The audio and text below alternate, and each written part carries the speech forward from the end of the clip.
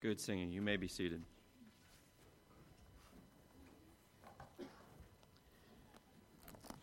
Well, good singing indeed, and good morning to you on this cold Sunday morning. Take your Bibles and turn with me to Exodus chapter 17.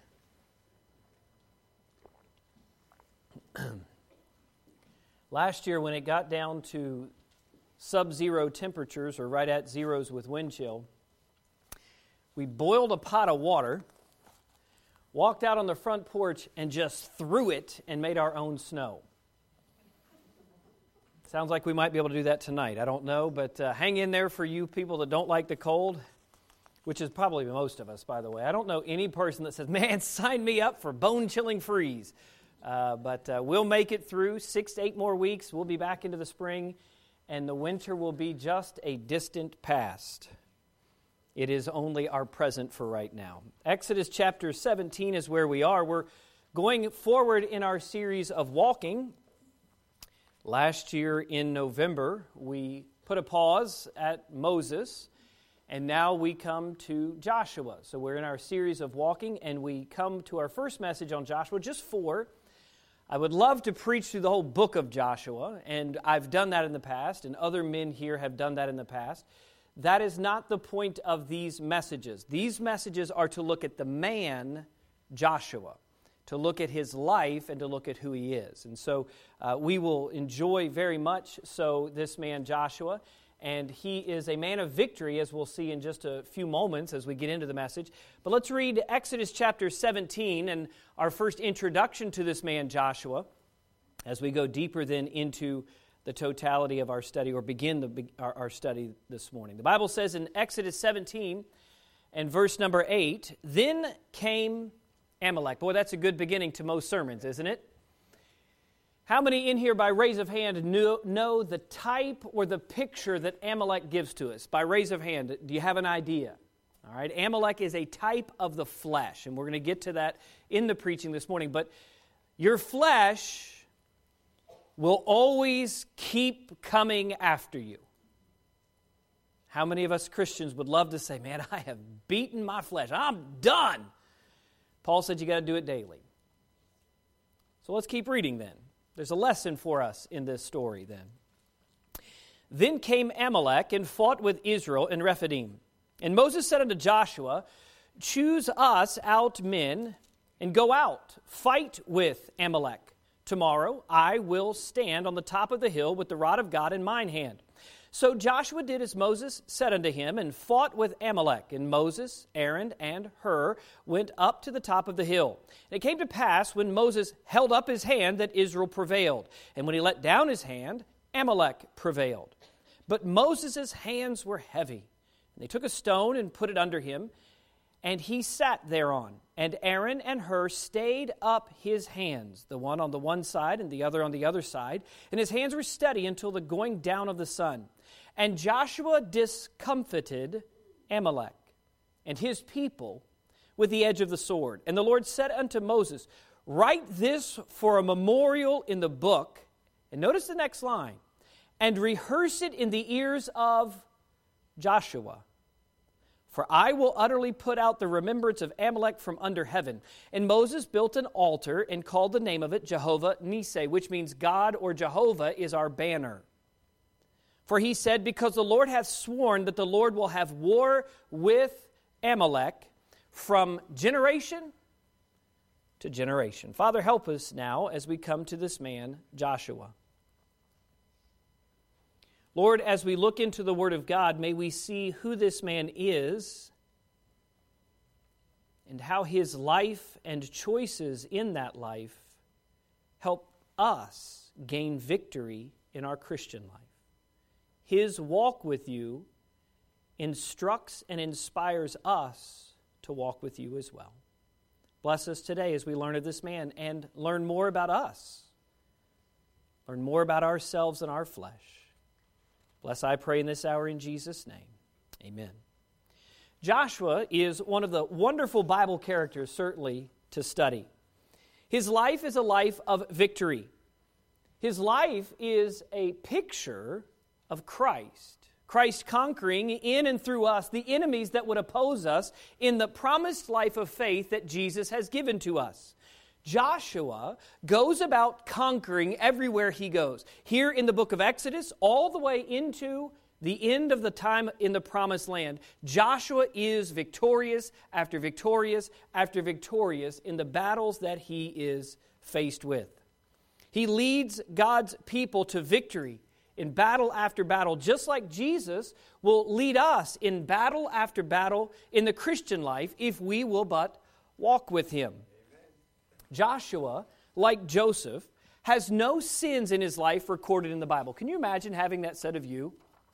No sins. Now, he was a sinner. I'm not suggesting this morning that Joshua was sinless. What I am saying is no sins are recorded so that we might look to Joshua and gain hope and help, because we can look to Jesus just like Israel looked to him. Joshua served as a wonderful type then of Jesus Christ. So in the 4 messages that we're going to look at in his life, this morning we're going to look at victory over the flesh. That is what is taught here in Exodus 17. How we gain the victory over our own natural flesh. The next message that we come to will be victory through faith. That's Joshua chapters 1 through 7. Then we will look at victories beyond failure. When we see the story of Achan, we realize that Joshua is part of that story. And as he takes that Babylonish garment from Jericho and he hides it in his tent with that gold and that silver, they lose the battle at Ai. And the question for us in the Christian life is, how do you get back up and win after you failed? Joshua shows us that. He shows us the steps that are necessary for us to engage in a victorious Christian life. The 4th message and final one will be this: victory into the future. So let's meet Joshua this morning, and then we will study in our second point our own victory over the fallen flesh that besets each of us. Don't you wish this morning you didn't have to deal with the flesh? You woke up this morning and guess what you had to deal with? The flesh. When you look in the mirror, the guy or the gal that you hate in the mirror is not the spiritual one that will live forever. It's your natural one that works against God. And this is the story of Joshua. So we begin this morning with a man of victory, Joshua himself. He enters the Bible here in Exodus 17 on the battlefield. He's ready to fight. He's ready to do the work of God in the sphere of God that God has provided for him. In the area and space, the content and context of his life. He's willing to do what is necessary to win for Almighty God. Joshua is a warrior. Joshua is a leader. But of all things, Joshua is a victor. He does exactly what he's supposed to do on the battlefield. He does it faithfully, he does it fervently, all while he fights against the most intimate enemy we will ever face, our flesh. The Amalekites, like a cockroach, just kept coming back to bother the Israelites. Joshua's victory is also more meaningful than just reading it here in Exodus chapter 17. As Moses gives his farewell address, in the giving of that second law in Deuteronomy, he says this of these very Amalekites in this very incident. It gives even more context to what we read this morning. Here's what Moses says in Deuteronomy 25 and verse 17. Remember what Amalek did unto thee, by the way. In other words, he wants us to recall those that attack us, those that hurt us, those that seek to kill us or to destroy our walk with him. He says, when ye were come forth out of Egypt, how he met thee by the way, and smote the hindmost of thee, even all that were what? Feeble behind thee. Oh, our flesh knows where our weaknesses are. Oh, our flesh knows exactly how to get us. It knows exactly what our Achilles heel is, and it snips at it day by day, so that we might be tripped up and hampered in our walk with God. He says, when thou wast faint and weary, he, Amalek, your flesh, it doesn't respect God, feared not God. Amalek attacked Israel's weakness. The attacks were against her weakest and feeblest of the people. Stop for just a moment and think in your own life of what your weakest area of faith is. That is what your flesh will go after. That is what your flesh will attack, because internally your flesh knows it's in a battle. The day that you got saved, the day that the grace of God became a reality, when your faith was placed in Jesus Christ, the war began, and you need to realize that this morning. Right. Joshua explodes on the scene here in Exodus 17, ready to do battle, ready to fight, ready to do what was necessary. Amalek attacked Israel. The attacks were against the weakest. God had rescued His people. The salvation was in the Passover. He had separated His people. The baptism was in the Red Sea. Now they've come to the desert, exposed and easy targets. By the way, if you stay away from God's presence and God's people, you too will become an easy, exposed target. Yet we find in the story that God always makes provision for us to succeed. Our flesh will come after us. Our flesh will find our vulnerable weaknesses, but you can have the victory. Joshua's victory marks him on the battlefield as a man of victory. Yes, Moses lifts up his hands. Yes, God is the one who produces the victory. But it is Joshua who's down on the battlefield fighting for us. That, by the way, is the wonderful truth of Joshua being like Jesus. Jesus wants to enter into your life day by day and get down on the battlefield of life and fight right alongside you. He wants to take His presence in you into the battlefield of your life. Amen. That's why Joshua is so valuable, and this story is so wonderful for us to understand this morning. To be victorious in our Christian life, then, we must understand, letter A, Joshua's willingness to fight. Oh, he was ready. We see no hesitation. We see no deliberation. We see a man who is obedient and active. Verse number 9 says, Moses said unto Joshua, choose us out men and go out, fight with Amalek. This is the real question, isn't it, for our Christian life? Are you willing to fight your flesh? We live in a day where Christians rarely are willing to say yes to that. Sin speaks to our flesh, friend. The Bible tells us of sin that it is pleasurable for a season. What does that tell you? It tells you that your flesh likes it. Your flesh loves sin. And your flesh will try to convince you that it's okay to engage in this activity or this behavior. Sin feeds our flesh. Satan and his demons know where our flesh is the weakest, and they will come with a full assault on our hindermost part, as the Bible says here in Exodus 17. The question then for us is, will we be like Joshua and sign up being willing and ready to fight against our flesh? That is the biggest issue that I have with modern Christianity. We don't fight the flesh. We're told that Jesus is okay with you living in your flesh. Can I suggest to you, there's nothing found in the pages of Scriptures that makes that true. Jesus came to die for sin so that you would not live any longer therein. Why would God be okay with you engaging in acts of the fleshly lust? And the answer is He's not. Instead of fighting the flesh in modern Christianity, we are loose with our emotions and our feelings. They're hurt all the time. We are lax in our thinking, meaning we do not guard our mind and what enters into our mind, and we are lazy in our actions and deeds. We simply do not fight. Paul had an admonition to his son in the faith, Timothy. He wrote these words beginning in 1 Timothy chapter 6 and verse 12. Fight the good fight of faith. Joshua would understand what those words meant. Joshua would understand the truth of them. Paul goes on to explain in context a little bit more for Timothy that help us understand the fight that Joshua had is actually our fight still today. He says, lay hold on eternal life. In other words, engage in eternal life because you have it now. You don't have to wait till heaven to enjoy eternal life. You have it right now.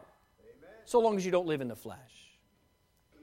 He says, whereunto thou art also called, and hast professed a good profession before many witnesses.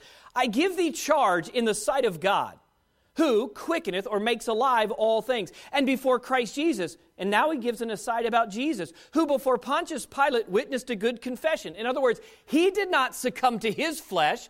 Jesus was victorious on his own battlefield, like Joshua was victorious on his battlefield, and you can be victorious if you will but fight.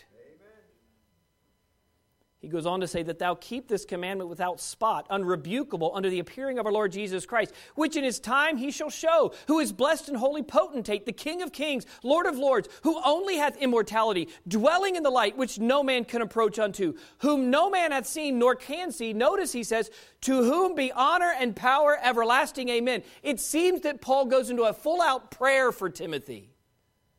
We're going to see how that comes into play in just a few moments in this very story. Paul's admonition then to Timothy was to fight. By the way, the admonition was likely in the city of Ephesus where Timothy was pastoring. Do you know Ephesus was a rich, wealthy, affluent church with members who were getting lazy, and their pastor Timothy was getting weary in warning them about their flesh. Nothing has changed in 2,000 years. Sometimes I'm sure you sit in the pew and you say, is he really talking about this again? And the answer is yes, I have to talk about it every Sunday because I struggle with my flesh every Sunday. Some of you think, well, if you just get victory of it, you preach better messages. You struggle with your flesh too from Sunday to Sunday. It's why they're necessary.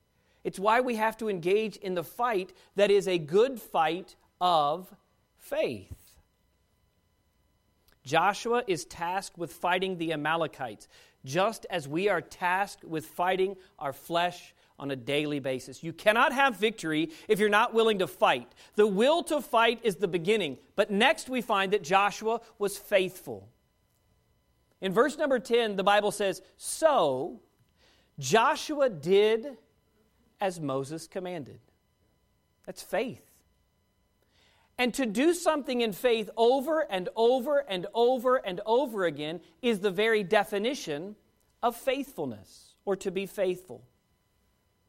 Consider this battle. His faithfulness, beyond this battle, I should say, his faithfulness in the walls of Jericho. Would you have really marched 7 times around the walls without saying a word?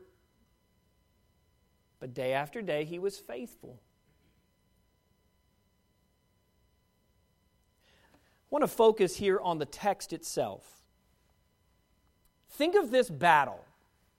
What did Joshua know when he went out to discomfit Amalek? He only knew this. Joshua, pick out the guys you want to go to battle with and go fight.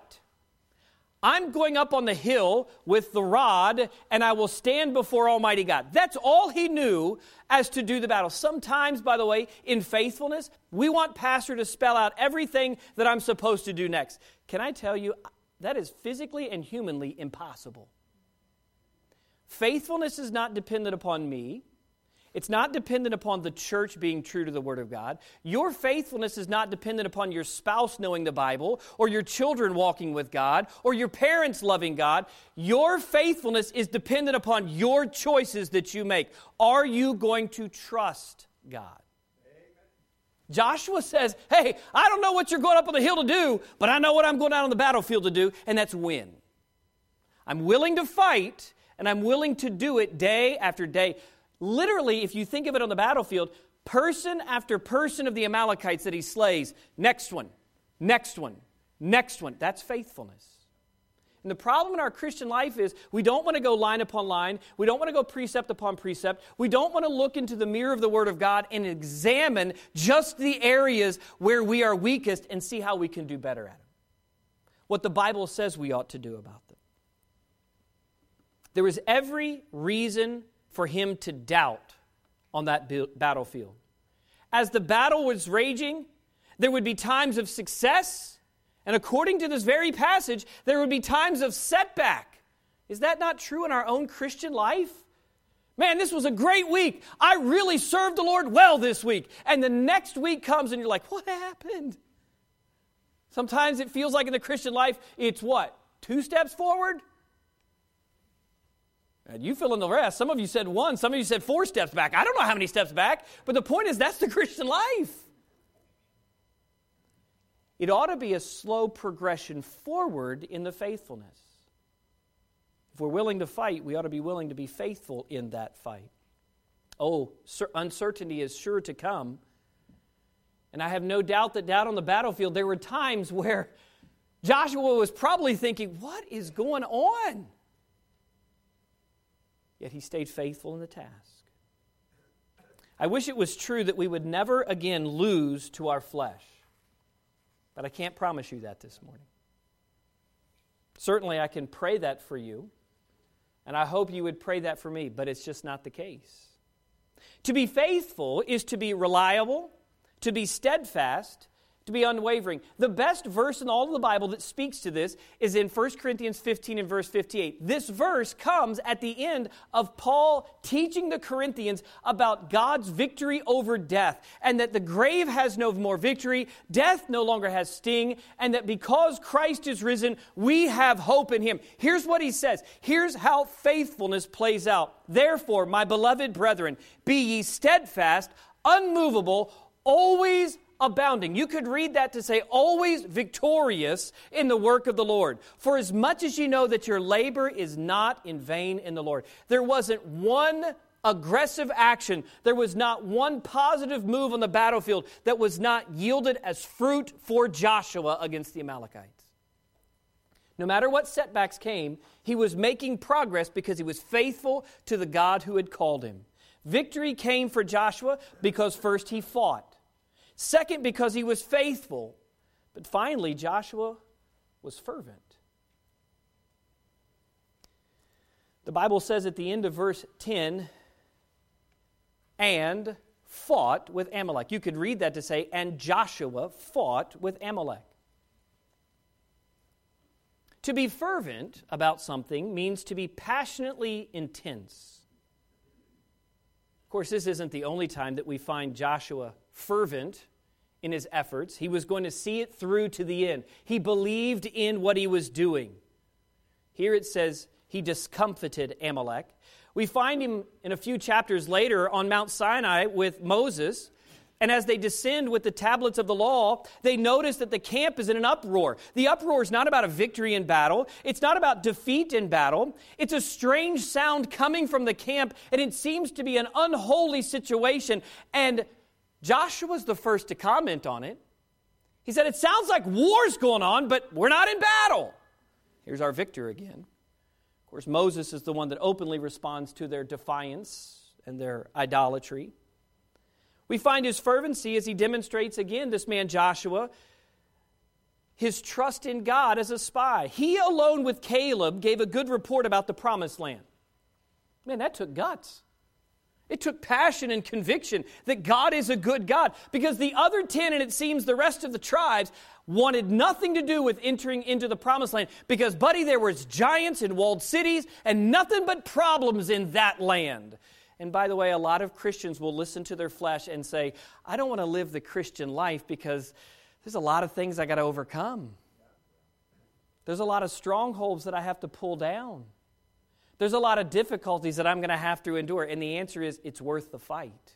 Amen. I promise. Oh, what Joshua teaches us. Oh, the believers would be passionate about living the promised life.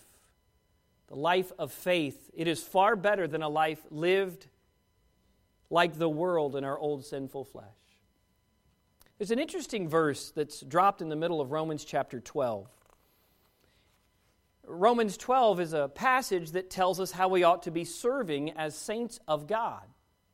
He's told us at the beginning of Romans 12 about the spiritual gifts. If you come on Wednesday night, here in about 10 or 11 weeks, we'll be in Romans 12, and you can come and hear the whole message on that. But simply to say, he tells us that we are to be not conformed to this world, but be transformed in verses 1 and 2. The next verses in Romans 12 talk about how we are gifted within the church and we ought to be serving within the church. And then in verse number 8 and 9, he begins to pivot away and he starts talking about what your service actually looks like. He talks about things like this, that we have to show brotherly love one to another. We have to be kind and loving, that we have to abhor or hate that which is evil and love or cleave to that which is good.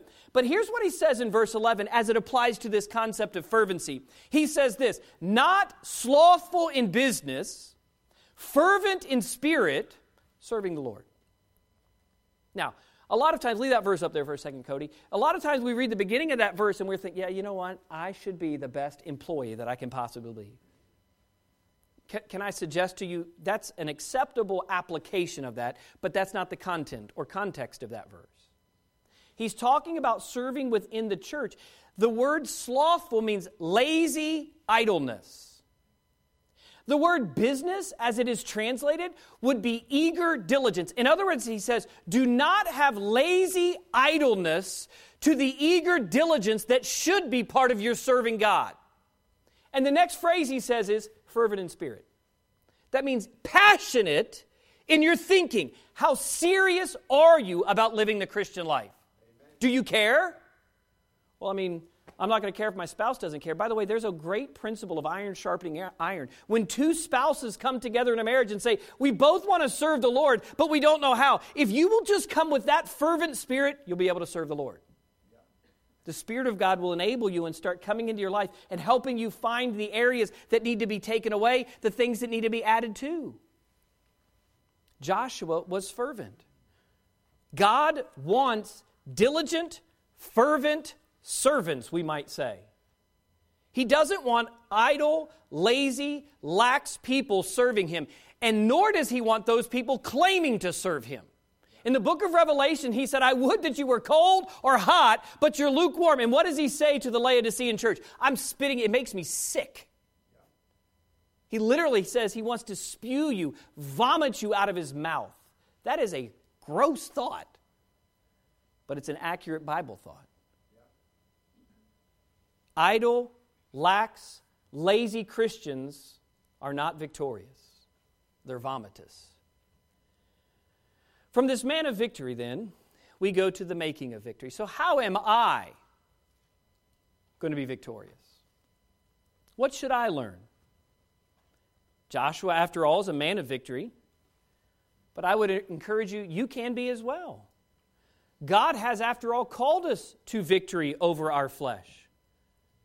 Just as Joshua fought and defeated the Amalekites, so too we can fight and defeat our flesh day after day. There are three essentials that we draw from our passage in Exodus chapter 17 for making your fight a victorious fight. It begins, letter A, with the success of prayer.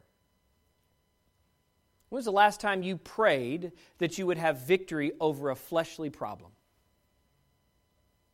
When was the last time you got serious about your sinfulness and wanting to get that out of your life? Or are you just fine with little bits of your Christian life being picked off from behind? Your testimony, your character, your effectiveness, and your usefulness. That's what your flesh does. It ruins your testimony because it steals your purity. It steals your power. In verse number 9, the only words that Joshua was told, other than go find some fighting men that are going to get engaged in this battle and go down and fight, the only thing he's told by Moses is this: tomorrow I will stand on the top of the hill with the rod of God in my hand. That's all Joshua knows. The secret here, the success here, is found in the prayer that we find here. When Moses would go up into the presence of Almighty God, it is a picture of you and I going up into the presence of God in prayer. He's going up on that mountainside to pray. This battle against Amalek was the Lord's. So long as Moses lifted up his hands to God, they were triumphant. Aaron and Hur, spiritual supporters, helped steady and stay Moses' hands. I found this picture. It's a wonderful artist rendering of what it looked like probably on that day. It's not as if Moses climbed Mount Everest, okay? He didn't go up 28,000 feet where, I can't see him up there. The whole time that Joshua was on the battlefield, he could look up and see that there was prayer being offered for him and for those that were fighting. If you look at the picture, the artist decided there's little dots down in the valley to the left, apparently of Hur's leg. That's Joshua on the battlefield. That's you and I on the battlefield. I believe Joshua could see Moses standing before God, praying for their success. This served as a constant reminder that the battle is, in fact, the Lord's. David said that very thing, when he went out in 1 Samuel 17 to fight against Goliath. The battle is the Lord's. Why are we worried about this big guy? The bigger they are, the harder they fall, David might have said. Because the battle, the victory, is not yours. In prayer, it becomes the Lord's. Moses in God's presence is a type of our entrance into God's presence in prayer. Having said that, prayer is often overlooked as being important to our spiritual success. Now let me ask you a question. Other than the 3 times a day where you pray the old prayer, rub-a-dub-dub, thanks for the grub, when was the last time you were earnest in your prayer? When was the last time that you spent at least 5 minutes of your day saying to God, today I want to serve you, not my flesh? I will tell you, friend, if you don't pray that prayer, you will never serve God. You will never find success. The key to success in the spiritual life is not having a great oration or ability to speak freely or a great understanding of the Word of God. The key and foundation for success in the Christian life is a life of prayer. Amen. First and foremost. So Joshua's victory was just found in the fact that someone was praying. James chapter 5 and verse 16 is a wonderful verse. It says this, confess your faults one to another and pray for one another that you may be healed. There's a lot of great teaching I could give on the first half of that verse. Simply to say it's good for us to confess our faults, and simply to say it's good for us to pray for one another. Added to that, then there will be a great process of healing that comes upon our church family, emotionally, spiritually, and yes, even physically. But the end of that verse is the key for today. The effectual, fervent prayer of a righteous man does what? Well, you're clearly excited. I must be preaching right at your flesh this morning.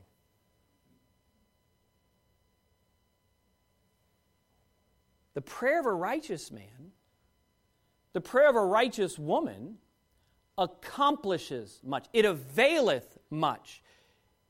It effects enough change in the person of the prayer that success comes.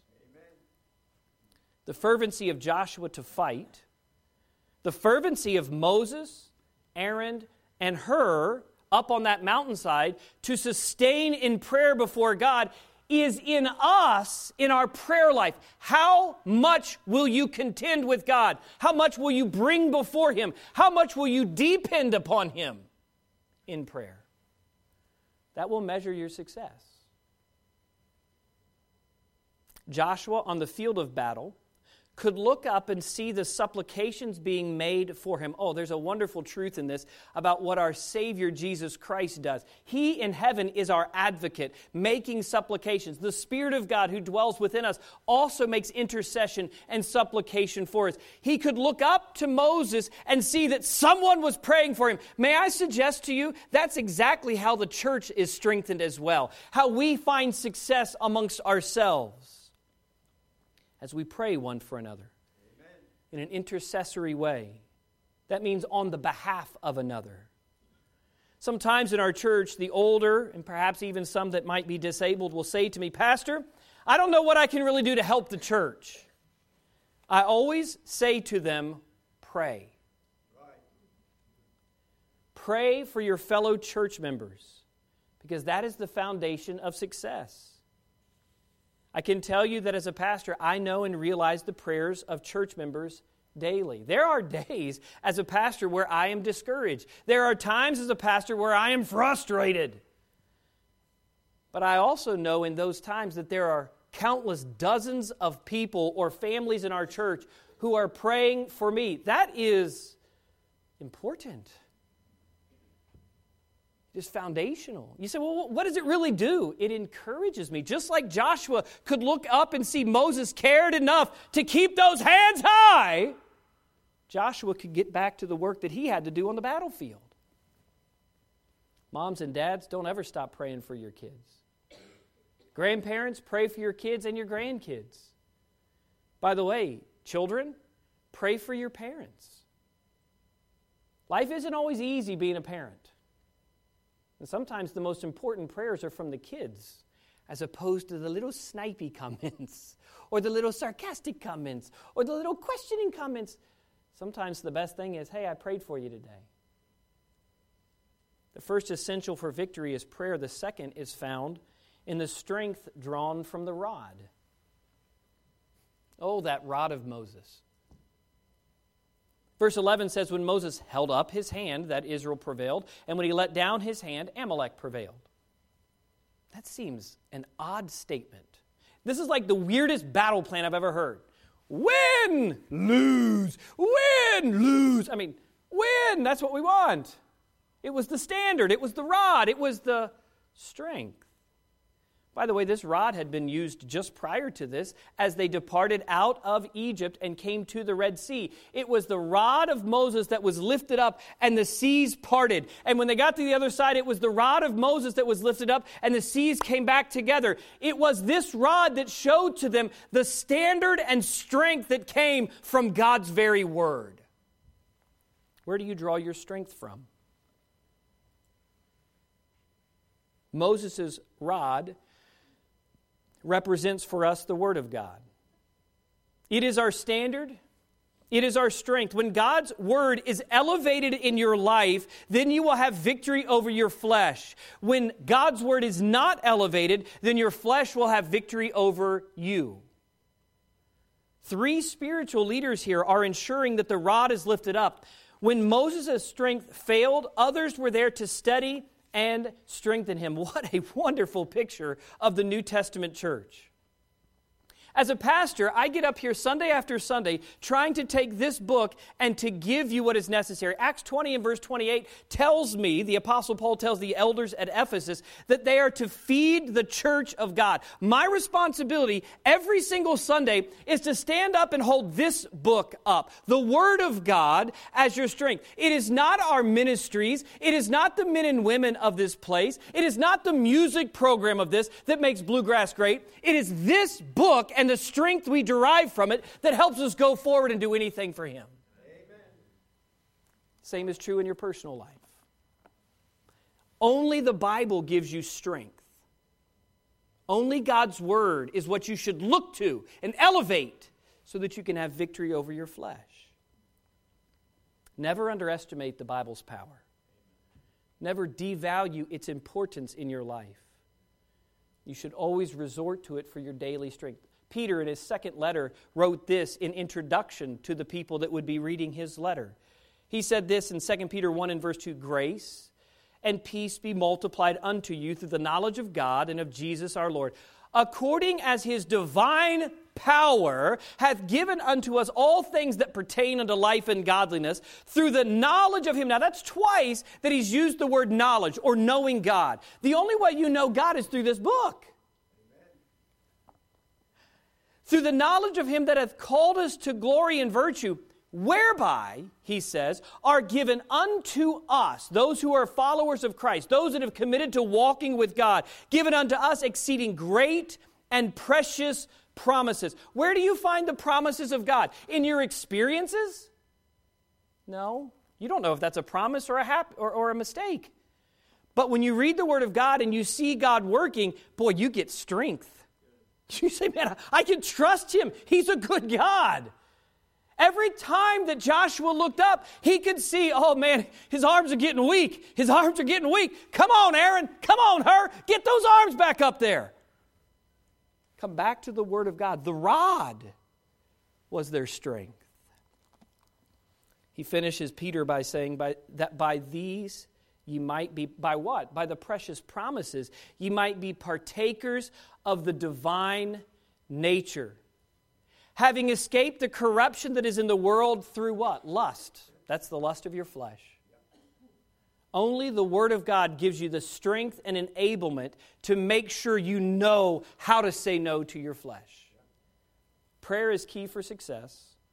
A rod, or the Word of God, is our strength. And finally, we find the sword of the Spirit.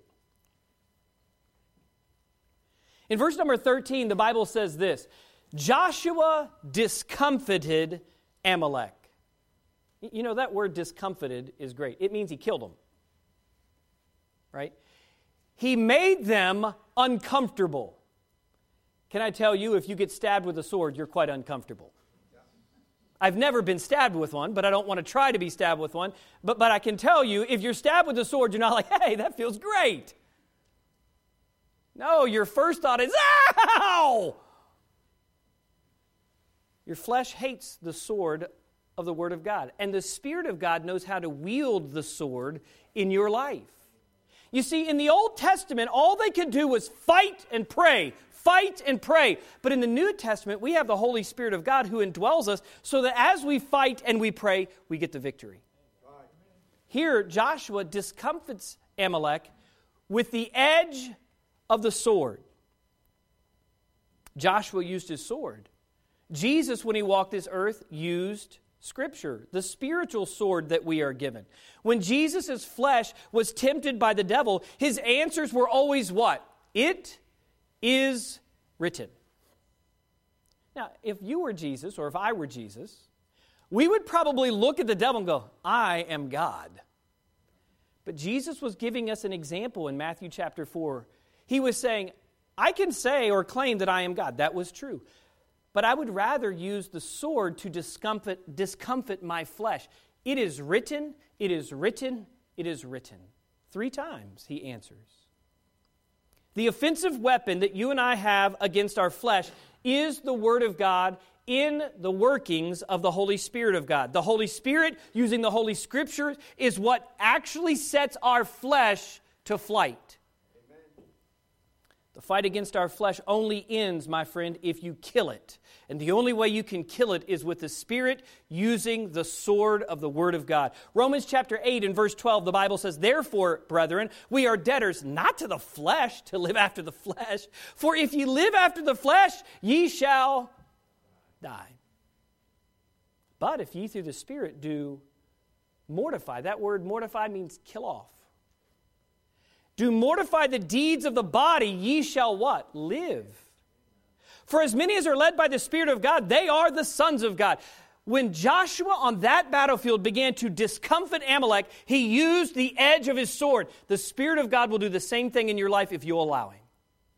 Prayer for success, looking to the Word of God as our only source of strength, then allows the Spirit of God to work in our life. Victory is to allow, then, the Holy Spirit in your thinking and feeling, take the Word of God, then destroy, eliminate, and kill the lust of the flesh that crop up in your life or in your thinking. Here's what that looks like in actuality. Hebrews 4, verses 12 and 13. For the Word of God is quick, means it's alive, and is powerful, and it's sharper than any two-edged sword, piercing even to the dividing asunder of soul and spirit. I read that very carefully to understand the writer is saying from how we feel and how we think. That's what the Bible does. There's a lot of things that our spiritual man and our spiritual mind knows to be true. And the Word of God cuts down to where our feelings are and says, don't trust your feelings. Trust me. Trust this. Trust the book. It's your strength, and I will wield it effectively in your life. He said, and of the joints and marrows, and that Word of God is a discerner of the thoughts and intents of the heart. Neither is there any creature that is not manifest in His sight. By the way, we sometimes read that verse 13 and think, well, that means things out there. No, it means you in here. But all things are exposed, naked, and open unto the eyes of Him with whom we have to do. Let the Spirit of God use the sword of the Lord, the Word of God, to cut away your flesh. Oh, there's going to be a lot of days where you, that hurts. I just lost my leg. My arm. Oh, I just wanted that thing so bad. Oh, I have to give up that television show. I can't believe I can't watch that movie. I can't believe I can't talk to that friend. I can't believe I have to have this relationship. Cut, cut, cut, cut. Joshua on the battlefield was not down there going, hey guys, how you doing? Hope you guys go away. Do you think he was? I mean, he would have died like that. Paul said in Romans 8, if you live after the flesh, you'll die. Right. Christian, why are you living after the flesh? What benefit is there in this? Why did you trust Christ in the first place? Oh, listen, your flesh will squeal like a stuck pig every single time the Spirit of God takes the Word of God and sticks you. But may I suggest to you, spiritually speaking, that's a good thing? Amen. I heard a pastor one time say, when it comes to God sticking us with His sword, we squeal like a pig. It's time for us to love bacon. You got to get serious. It's time to get serious about your Christian walk with Him. We must take God's Word and through the Spirit's help expose our flesh, and in the process discomfit it with the edge of the sword of the Word of God. Let the Bible divide asunder how we think and feel, the soul and the spirit. Let the prayers of success and God's strength in His Word do to the battle, or bring to the battle, what is necessary so that the Spirit using that sword can be effective. Closing application then this morning. Joshua 1. Amalek was put to flight. In the closing application, I must at least note this. Sadly for Israel, they kept coming back. From Joshua's initial fight in Exodus chapter 17, an ongoing battle with Amalek can be traced throughout all of Israel's history, down to Queen Esther. There's a great spiritual truth that we ought to realize from the Amalekites, and that is this: fighting your flesh is going to be a perpetual problem, but it's worth the fight. Moses warned them here at the end of chapter 17 and verse 16 that the Lord hath sworn that the Lord will have war or be at odds, be opposed to, with Amalek from generation to generation. In Deuteronomy 25 and verse 19, Moses gave an even greater instruction for Israel to utterly destroy them once they were at peace in the promised land. By the way, as a Christian, in your promised life, you should be seeking to utterly destroy every bastion of flesh in your life. Right.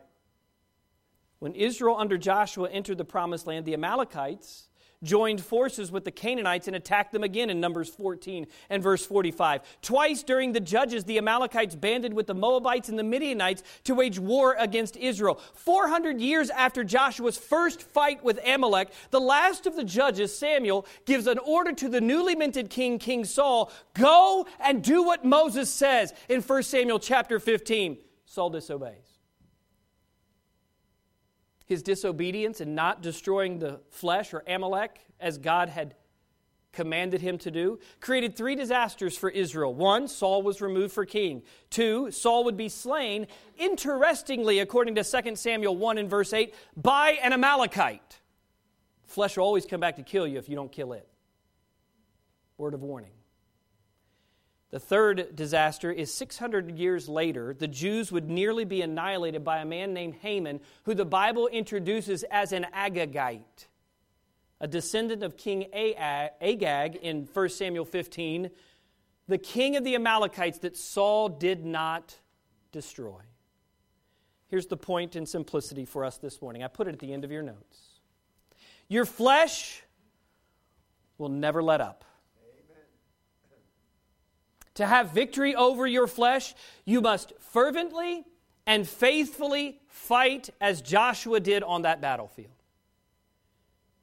And that fight on that battlefield involves prayer for success and God's Word for strength to unleash the Holy Spirit's power. So, friend, you can be victorious over your fallen flesh, but it all starts with you getting into the fight. Father, help us, I pray, this morning.